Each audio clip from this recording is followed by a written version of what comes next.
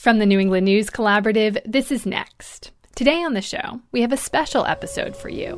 We're featuring a collection of award-winning stories from the couple who fought for marriage equality in Massachusetts 15 years ago. Every time, if you look at any interview that we've done, we've never talked about the trauma. To the New Hampshire man at the center of a First Amendment dispute.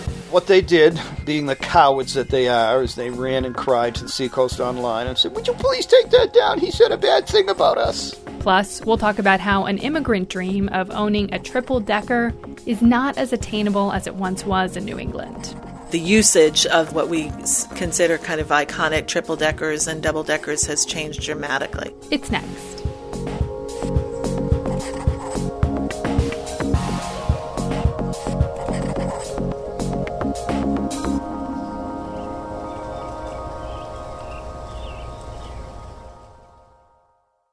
Next is produced at Connecticut Public Radio and is powered by the New England News Collaborative, 10 public media companies coming together to tell the story of a changing region with support from the Corporation for Public Broadcasting.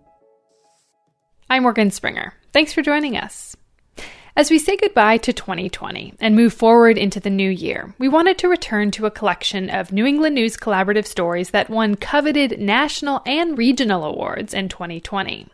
We start the show with a little-known and little-used law on the books in New Hampshire. It's called criminal defamation, and it gives police the ability to arrest someone for intentionally spreading lies. But the law is seen by some as a potential violation of the First Amendment. As New Hampshire Public Radio's Todd Bookman reports, there's a federal court case challenging the New Hampshire law, and an Exeter resident named Robert Fries is at the center of it. Robert Fries's police file is as thick as the Bible, but it contains a very different collection of stories. Take the time he hit a traffic flagger and drove off. Authorities say it was fairly easy to track Fries down. WMUR covered the incident back in August 2017. This is the flagger Fries hit before fleeing the scene. It was a blue PT Cruiser with Trump 1 license plate, which was kind of interesting, but... Bob Fries remembers it this way. So I go to the Stratham Library, I'm looking at the news, and I see police looking for a Trump 1 driver. And I went, that's me. And I said, okay, I'm out of here. I don't want to get my car towed. Fries turned himself in. He pled guilty. He still has that license plate. There are 107 police reports involving Fries just in Exeter alone since 2001. Lots of traffic-related stuff, disputes with neighbors, riding his bike on the sidewalk. Then there are all the no trespass orders, places he's banned from in town. Stillwell's Ice Cream, Rite Aid, Ruffner Real Estate, Moe's Italian Sandwiches, Blue Ribbon Dry Cleaners, Puddle Jumpers, Luna Chick's Boutique, even the Congregational Church. Some of these stem from being caught rooting through their respective dumpsters. Bob Fries is a passionate dumpster diver. He rescues discarded clothing, food. You don't know when you have a can of soup that the can was dented. You know? I mean, does it dent it? You know, do you ever sit down at a meal and say, this tastes like it came from a dented can? I mean, it's ridiculous. Fries lives in a spotless mobile home by himself. He's in his early 60s, never married. He's been on disability since the mid-1990s. He's got hundreds and hundreds of VHS movies in his living room and a framed photo of Princess Diana on the wall. Anyways, all those interactions with the Exeter police have led him to form some strong opinions. These guys, I call them scumbags. In the span of just a few months, that criticism got him arrested. It got him a settlement check for $17,000, and it put him at the center of a free speech case that could rewrite New Hampshire's criminal code.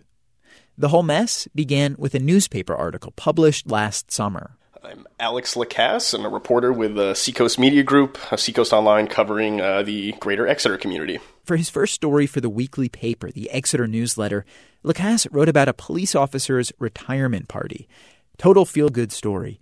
It runs on the front page and prominently on the newsletter's website. I don't think the newsletter had been finished being delivered that next day to our customers when I had a request from the police chief to remove a comment of a man who I think the alias was Exeter Bob. It was actually Bob Exeter, not Exeter Bob, who had posted the comment on the paper's Facebook page. Bob Fries. I was on social media exercising free speech, and I said... probably something like good riddance to the dirtiest cop I've ever met in my life. The newspaper wasn't interested in angering the police. It took Freese's comment down. What they did, being the cowards that they are, is they ran and cried to the Seacoast Online and said, "Would you please take that down? He said a bad thing about us." And they did. So Freese reposts the comment. Again, they take it down. Then a few weeks go by, and Alex Lacasse gets an email from Freese. Bob had said, "Hey, I actually was arrested for posting these comments online, and I was charged with, quote, criminal defamation of character." The Exeter police filed criminal charges against Freese for the comment. They did so under New Hampshire's criminal defamation statute, which makes it a misdemeanor to say or write anything that you know is false that will expose someone to public hatred, contempt, or ridicule. Calling the Exeter police dirty, they said, met that standard. But here's the thing. To commit criminal defamation under New Hampshire law, you have to knowingly tell a lie that harms someone. Bob Freese, he says he believes that this is a corrupt police department. He offers all kinds of anecdotes as examples. I saw them come flying down Court Street one day. High-speed police pulling over an old woman in a Volvo station wagon. My God, Super Trooper, what did you think she was doing? The Exeter police declined to comment for this story. To be clear, Freese has no proof, no documentation that any Exeter cop is corrupt. The department is not under any known investigation. Still, for his own reasons, Freese says he believes it. And because of that, his comments are not a crime. At least, that's what the state attorney general concluded in a legal memo it released about the case. The Exeter police quickly dropped the charges. Bob Freese then turned around and threatened to sue the police department for wrongful arrest. The department settled. Freese got a check for $17,000. All this earned Freese a fair amount of headlines, including in the New York Times. Again, reporter Alex Lacasse. Bob has kind of almost become this martyr for the First Amendment. Whether that's a good thing or a bad thing or, it's less than deserved, it's just kind of what it's become. The ACLU is now using what happened to Freese to challenge the constitutionality of the state's criminal defamation law. It's filed a complaint in federal court. These laws, and there are 25 states with them on the books, they're a thorn in the side of First Amendment advocates, in part because of who typically gets accused. It's usually people who criticize public officials or criticize members of law enforcement. This is Letha Knott. She's the director of the Freedom Forum Institute, a nonpartisan group that advocates for the First Amendment. She says the better avenue for handling these kinds of disputes is in the civil courts, where a judge or jury can award you monetary damages. Knott says that ensures that the powerful can't simply arrest their critics to try to silence them. As for Bob Freese, well, Knott says his is exactly the kind of speech worth protecting. I'll say that when it comes to the First Amendment, a lot of times the plaintiff you have isn't necessarily someone you would like, because, of course, that's what tests the bounds of free speech that most people find abhorrent or offensive. In New Hampshire, on average, just 3 people each year are charged with criminal defamation. It's rare. And yet, Bob Freese has actually been arrested twice on this charge. A few years ago, he posted at least 30 allegedly false things on Craigslist about a life coach. Freese pled guilty, but he maintains that, like the more recent charge, it's all bogus. The police, specifically the Exeter police, just have it in for him. I guess this would raise the question of why. I mean, they don't treat every Exeter resident like this. I call them on what they are, okay? They don't like me going around telling the truth. In my opinion, they're the dirtiest bunch of cops, most corrupt cops I've met in my life. Let me ask you this, Bob. What do you think they would say about you? He's the most disgusting, low-life degenerate on the face of the earth. But guess what? I sleep like a baby every night. Bob Freese told me several times inside his living room that it takes a criminal to spot a criminal, that his extensive arrest record and near continuous exposure to law enforcement makes him the best guy to speak out against corruption. For the New England News Collaborative, I'm Todd Bookman. To give you an idea of how long court challenges like this can take, Todd Bookman produced that story in April 2019, and the case is still working its way through the legal process. That story won a National Edward R. Murrow Award. Up next, we go to a regional Murrow winner from GBH in Boston. The story aired in 2019, 15 years after Massachusetts legalized marriage for same-sex couples. Massachusetts was the first state in the nation to do so. Hillary and Julie Goodridge were the face of the movement. The lawsuit that brought equality bears their name, and amidst great fanfare and great protests, they wed on the first day they could. Till death do we part. Till death do we part. But 5 years later, they were getting divorced. GBH Radio's Gabriella Emanuel tells us that the Goodridges say, in winning the right to marry, they lost their own marriage. Historians often divide the equal marriage movement into before Goodridge and after Goodridge. A decade later, the Supreme Court weighed in, guaranteeing same-sex couples the right to marry nationwide. Still today, the Goodridge decision is held up alongside monumental Supreme Court decisions. Julie has a picture. From a gay pride march, and somebody was holding a sign that said Brown, Roe, and Goodridge. And, I just kind of love that. But Julie says it's not all puppies and kittens. 15 years after their wedding, the Goodridges have decided to speak more candidly about the entirety of their experience. Hillary and Julie and their daughter Annie Goodridge came together at Julie's apartment in Boston. Every time, if you look at any interview that we've done, we've never talked about the trauma. Julie says the trauma took a couple different forms. Initially, Hillary remembers it was the pressure to be perfect. The stress of feeling like I have the entire community resting on our being likable. Hillary says every TV outlet wanted shots of her flipping pancakes, Julie ironing, Annie eating breakfast. We had to, sort of look like the girls who could be next door, be not too threatening. Julie and I weren't walking around in leather. No leather, no piercings, just two moms and their curly-haired daughter. They say the trauma also came from being targeted. The Goodridge lawsuit became a call to arms for opponents of same-sex marriage, including then-President George W. Bush. Our nation must defend the sanctity of marriage. I remember watching that and thinking, oh my gosh. Well, we just looked at each other. We were watching the State of the Union. About us? Yeah. It really got crazy very quickly. Across the country, there were efforts to forbid same-sex marriage. 41 states ultimately limited marriage to heterosexual couples. In the middle of it all, Hillary remembers getting a voicemail from her mother that went something like this. Hi, darling. Well, I see today you've managed to piss off the Pope and the President, but when you get done with that, please give your mother a call. The Pope and the President, and soon Annie's playmates, too. Elementary school classmates refused to come to her house. She was called homophobic slurs.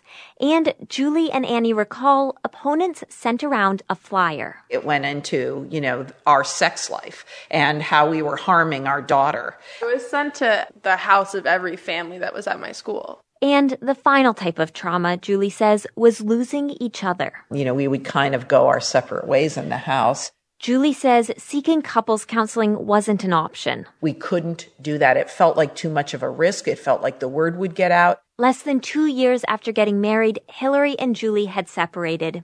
When news got out, it sent shockwaves through the gay community. Julie remembers getting an incredibly nasty email about how we were going to be destroying the gay community. And I just felt like saying, you know what? This is not what I chose.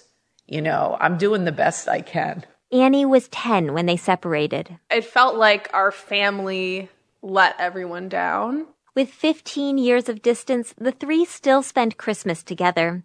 And they say it was worth it, but they're not sure if they'd do it all again. Then Annie starts a story. Nearby, there's a restaurant. And there's this waitress who works there. A few weeks ago, the waitress showed them pictures of her wedding. Julie says they saw two smiling brides. I remember thinking, she has absolutely no idea who we are.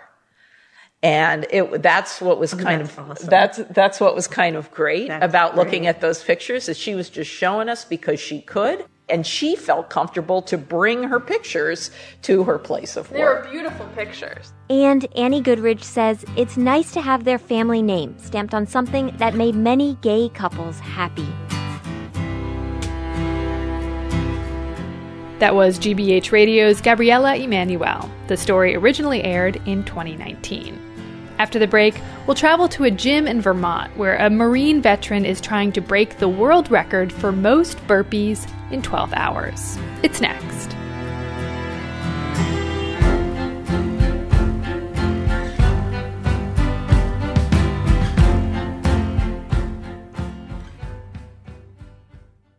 Next is made possible in part by our founding supporters who believe in the power of collaborative news coverage, including the Common Sense Fund, supporting the New England News Collaborative in its coverage of climate change and the evolving clean energy economy.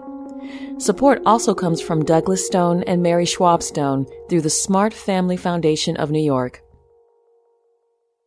Welcome back. I'm Morgan Springer. If you're just joining us, we're doing something a little bit different this week. We're airing stories from the New England News Collaborative that won national and regional awards in 2020.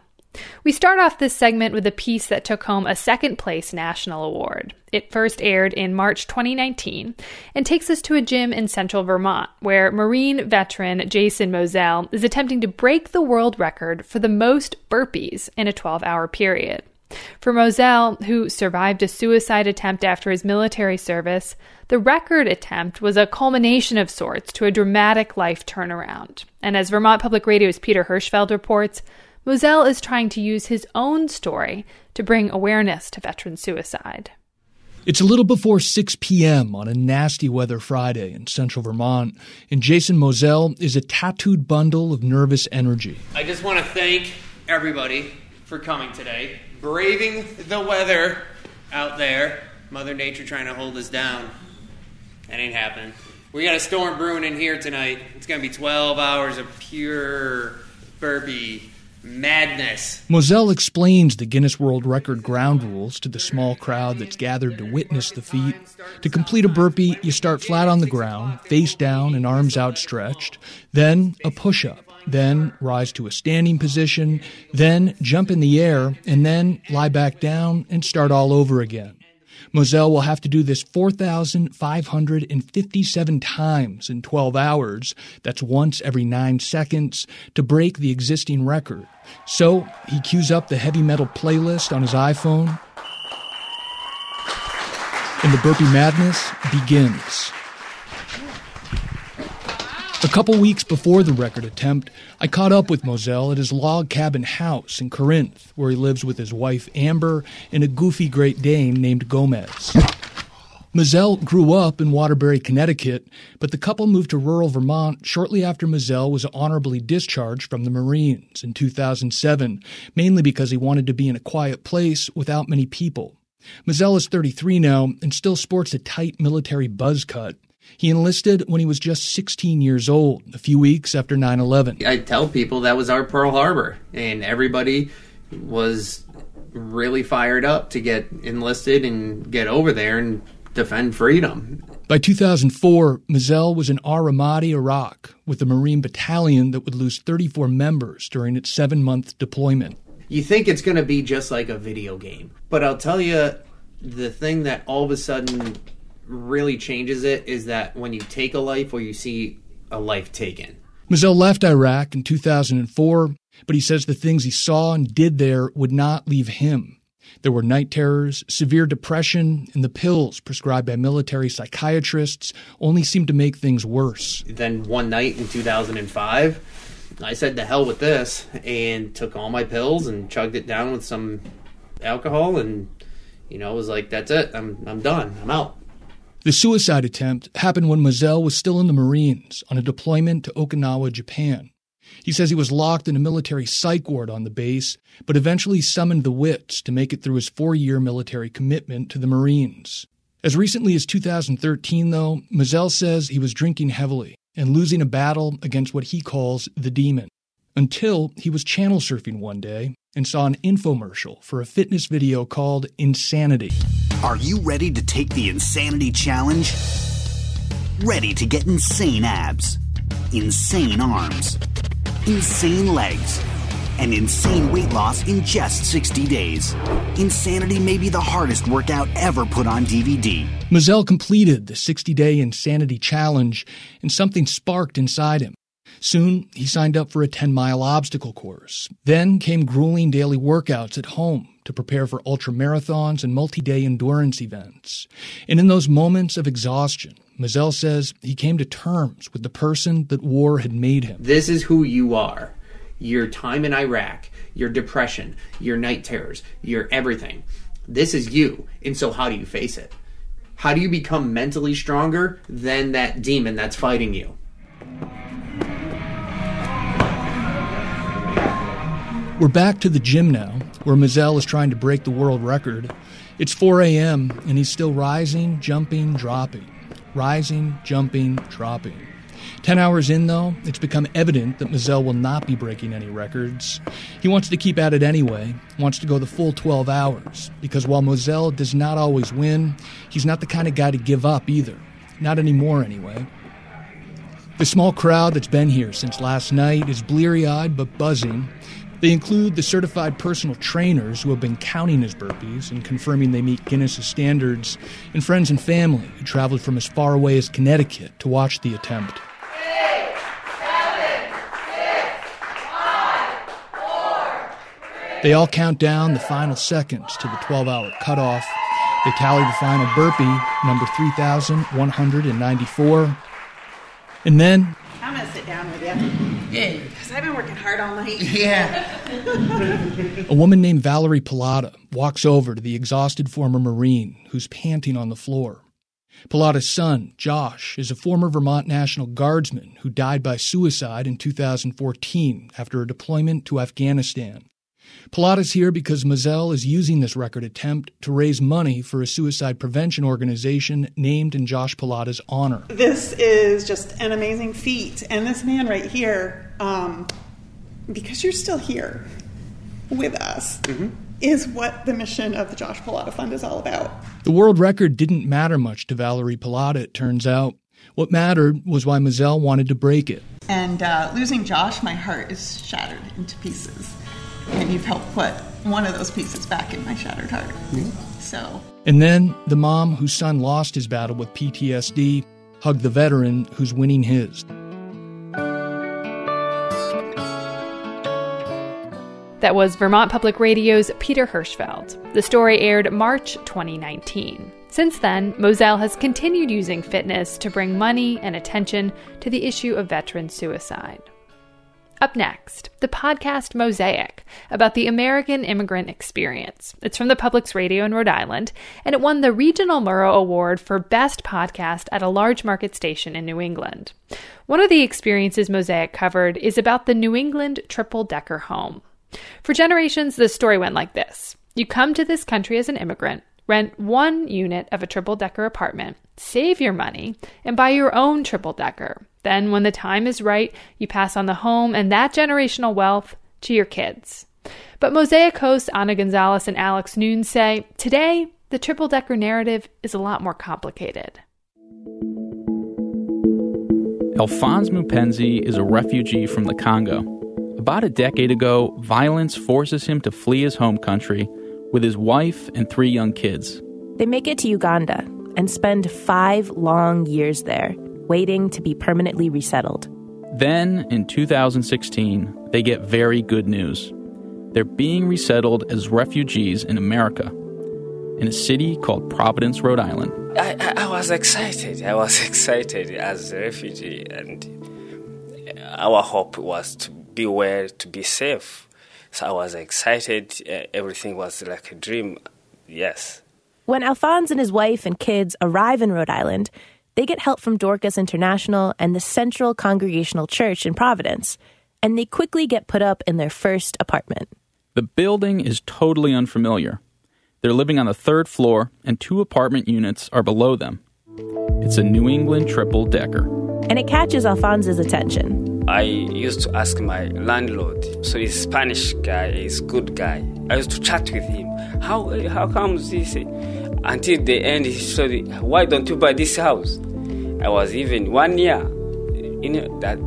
That's how I started getting that idea. Yeah, that's cool. Alphonse doesn't have the money to buy the triple-decker, but those conversations get him thinking and dreaming. Like thousands and thousands of immigrants before him, Alphonse's goal is now to one day buy a multi-family home. In my culture, if you have a home, you have a country. If you don't have a home, you are moving. Today you are here, tomorrow you are other side too. You are like, in French we say nomad. You are like nomad. So that's number one. Number two is, I have a kid. I just want to give them stability, to be stable. Number three is, that is kind of business for income, to earn more. Yeah. New England triple-deckers started going up in big numbers about 150 years ago, housing waves of immigrants from places like Italy, Portugal, Canada, and Eastern Europe. And today, they are still really important to immigrants in this region. A three-family home is often the first place an immigrant family lands when they get to Rhode Island or Massachusetts or other New England states. But the role of the triple-decker isn't what it used to be. Nowadays, a lot of other people besides immigrants want to own triple-deckers. And even more people want to rent three-decker apartments. The usage of what we consider kind of iconic triple-deckers and double-deckers has changed dramatically. This is Brenda Clement. She's the executive director of Housing Works RI. It's a research and advocacy group based at Roger Williams University. She says triple-decker home prices have more than doubled since the Great Recession, and the reason boils down to pretty basic math. Lots of people want them, but the number of triple-deckers is limited, and we don't make new ones like we used to. Because we just have simply not been producing enough affordable housing over the past 10, 20 years in Rhode Island, we see more and more pressure on that rental stock. Supply is limited, demand is steady and growing, and price goes up. I mean, basic economics 101. The cities in Rhode Island with the most triple-deckers are Providence, Pawtucket, Central Falls, Woonsocket, and Newport. And each community faces its own set of challenges when it comes to triple-deckers. In Providence, colleges like Brown, RISD, Johnson & Wales, and Providence College don't have the space they need to house all of their students. So many of them, like me, go looking for triple-decker apartments to rent off campus. My first apartment was on Power Street as the first floor of a triple-decker. Yeah, so developers in places like the east side of Providence are also in the mix too, buying up three-deckers, gutting them, and turning them into higher-priced condos in gentrified neighborhoods. Then there are investors who want to make money on short-term renters. In Newport, buying a triple-decker is harder because people with money want them, so they can rent out the units to the Airbnb crowd in the summer months. And anywhere you find triple-deckers, you also find homes with lots of problems.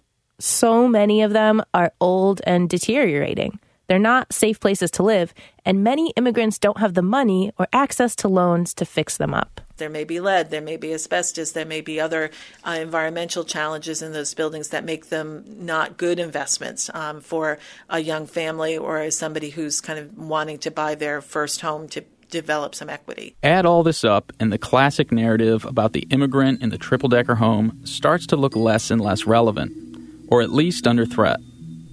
Triple-deckers are in flux.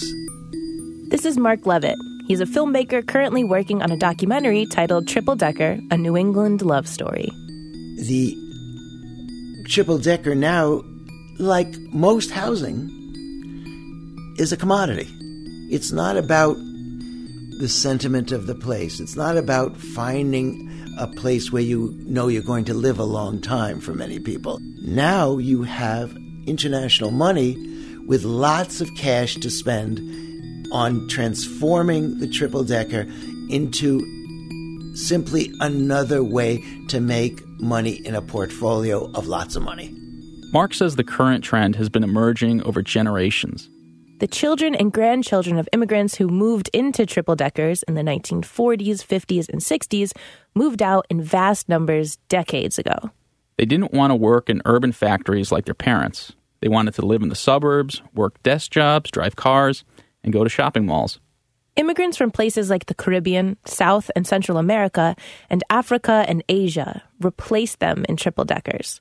At the same time, financial institutions began to disinvest in urban neighborhoods, and many triple-deckers deteriorated.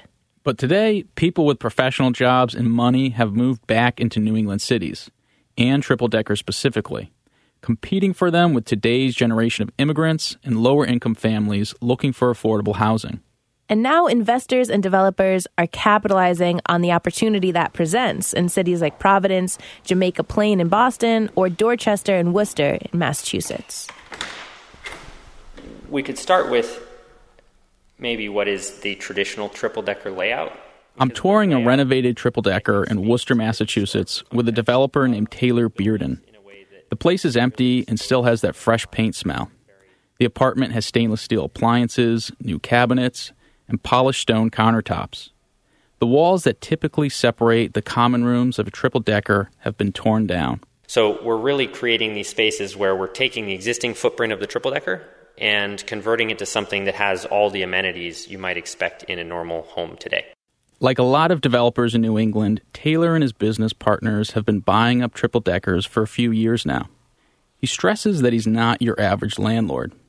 He wants to preserve triple-deckers, strip away decades of slapdash repairs and neglect, and position his buildings to be safe places to live for another 100 years. Finding a way to get back to the bones and fix the issues with those bones and start fresh is really how we're going to preserve the triple-decker as sort of a cultural heritage piece, but also an essential piece of housing for our neighborhoods. But doing this kind of renovation is costly. Taylor says he can sink more than $300,000 into renovating all 3 floors of a building. And that's on top of the money spent to buy the house. And that cost has to be made up somewhere, which means higher rents. And that prices a lot of people out, including many newer immigrants and their families. They're doing this everywhere. It's gentrification, basically. Jen Falcon was a renter in one of the triple-deckers Taylor and his partners purchased a couple years back.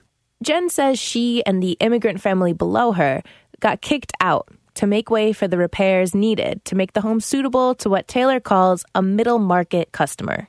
And we used to have a nice, community. I used to help the kids downstairs because they didn't speak much English. I helped them with their homework. Their family cooked me some amazing food. Jen admits the building she was living in was not in perfect condition. Still, she says she's skeptical of Taylor and other developers. She says they're good marketers, but what they're really doing is putting a friendly face on gentrification that displaces immigrants and people with lower incomes. That's the sales pitch. They want people from Boston. They want to turn Worcester into West Boston, making it all cool and stuff. It's easy to just point to everyone who is working in housing as a real estate developer and say you are a gentrifier if you are trying to improve housing, and the consequence is increased rents. But the reality is so much more complicated than that. Taylor says gentrification is a problem, and people should be talking about it. But he says people need to look at the situation realistically. He says renters, including immigrants, need affordable housing. But those options might not be available anyway if absentee landlords keep letting their buildings fall apart. Those buildings could end up condemned or torn down, and then no one can live in them. We're not trying to create a situation where we displace people, even though you could look at housing development that raises rents as gentrification. But to me, the bigger picture becomes you're learning a lesson in how to stabilize these properties, and now we're trying to learn a new lesson, which is how to create these same properties that are affordable. Taylor's hoping that his next project will produce that kind of affordability. He plans to use grant money available from the city of Worcester and the state of Massachusetts to renovate triple-deckers while, at the same time, taking on less debt.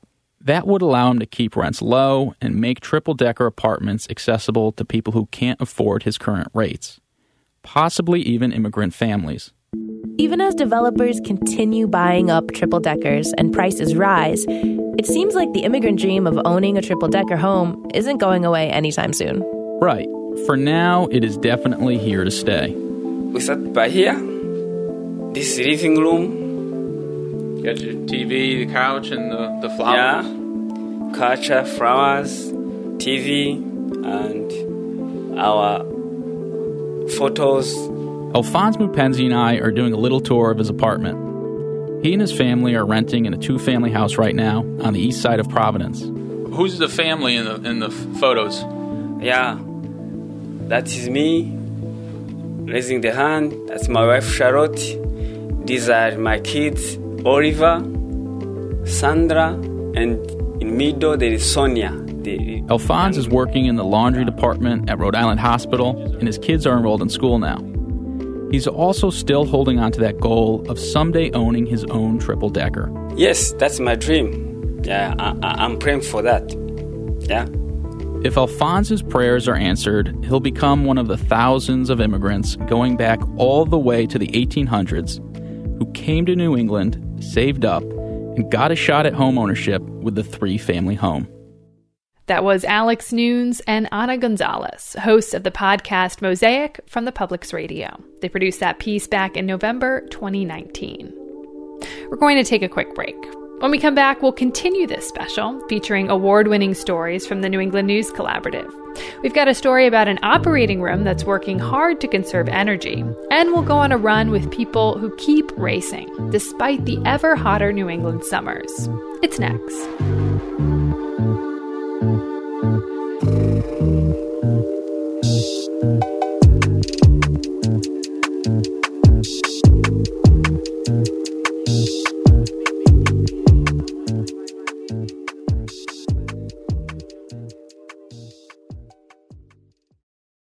Next is made possible in part by our founding supporters who believe in the power of collaborative news coverage, including the John Merck Fund, supporting the New England News Collaborative in its coverage of climate and clean energy.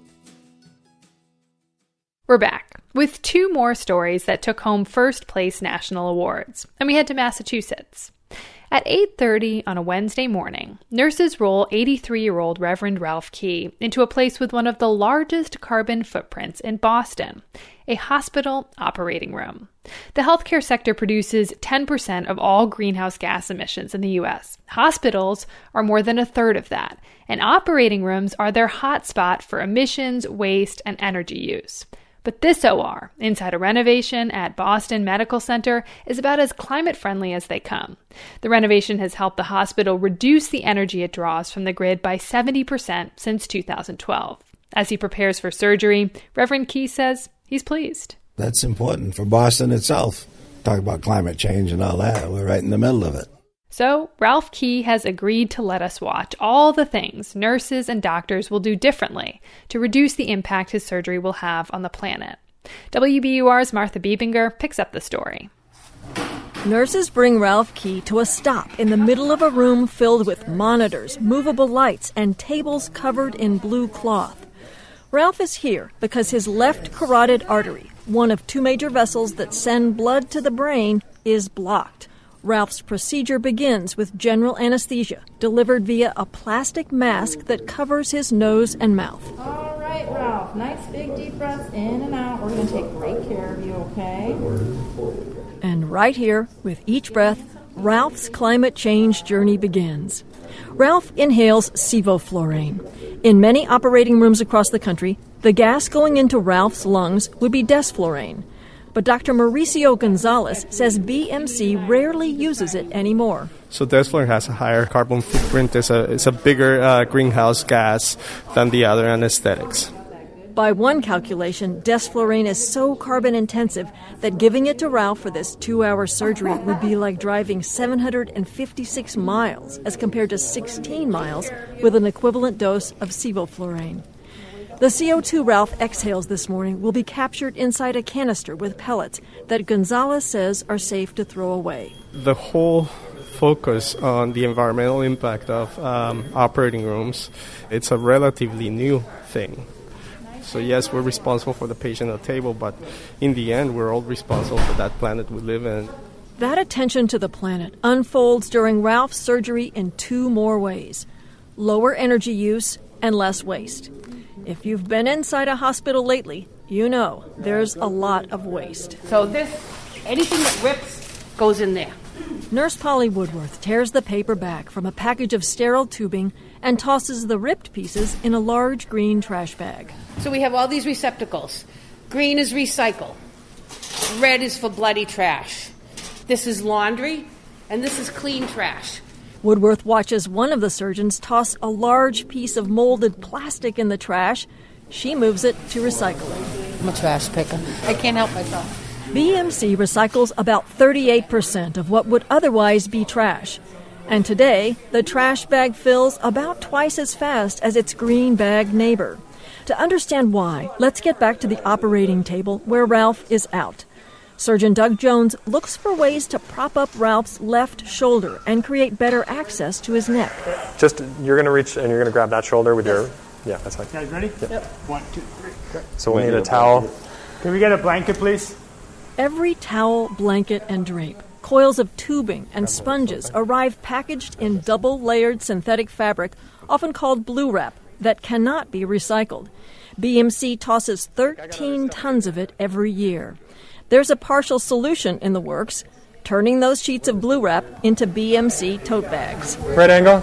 Dr. Jones uses what looks like a thin pair of scissors but has hooks instead of sharp tips to clean tissue away from Ralph's clogged carotid artery and get a better look. It's a little bit deep, so I'm just trying to get... But it's right here.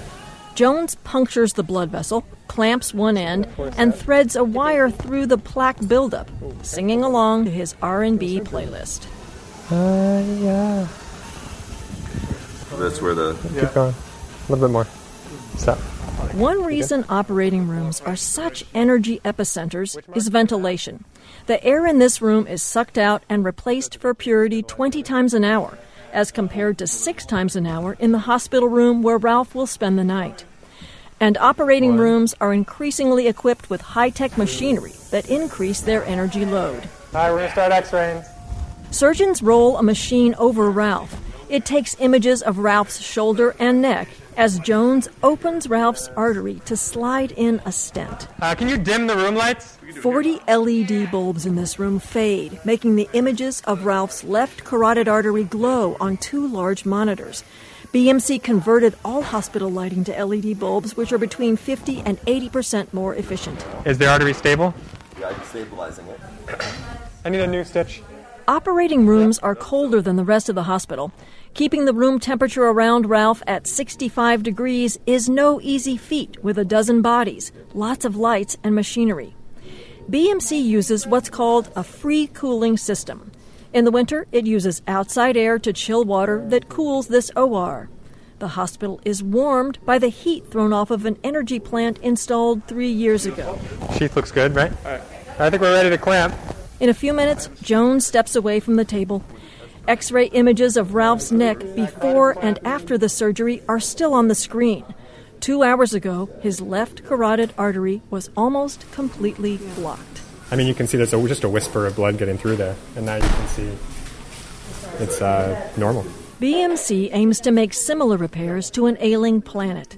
Senior VP for Facilities Bob Biggio is one of the masterminds behind the hospital's climate-focused renovations. You know, when we launched our campus redesign plan, it seemed only natural that trying to create a healthy environment for our patients was one of the places you would start with trying to keep your patients healthy. BMC pledges to be carbon neutral next year, although meeting that target is proving to be more difficult than the hospital imagined. BMC offsets carbon produced here with renewable energy credits from solar power purchased in North Carolina. But as the grid gets greener overall, the value of those credits is dropping. Orange Jell-O. I like oranges. By mid-afternoon, Really Ralph good. Key is sitting up in bed, eating Jell-O and applesauce. But I was pleased and almost surprised that I could start eating already. So I must be doing pretty good. Yeah, and praise God for that, right? Ralph will get a full meal soon. Anything he does not eat will be dumped into the hospital's biodigester, which turns 4 tons of food waste into water every month. The hospital has spent more than $400 million on all of these changes. They haven't paid for themselves yet, but Biggio projects they will within 3 years. For the New England News Collaborative, I'm Martha Biebinger.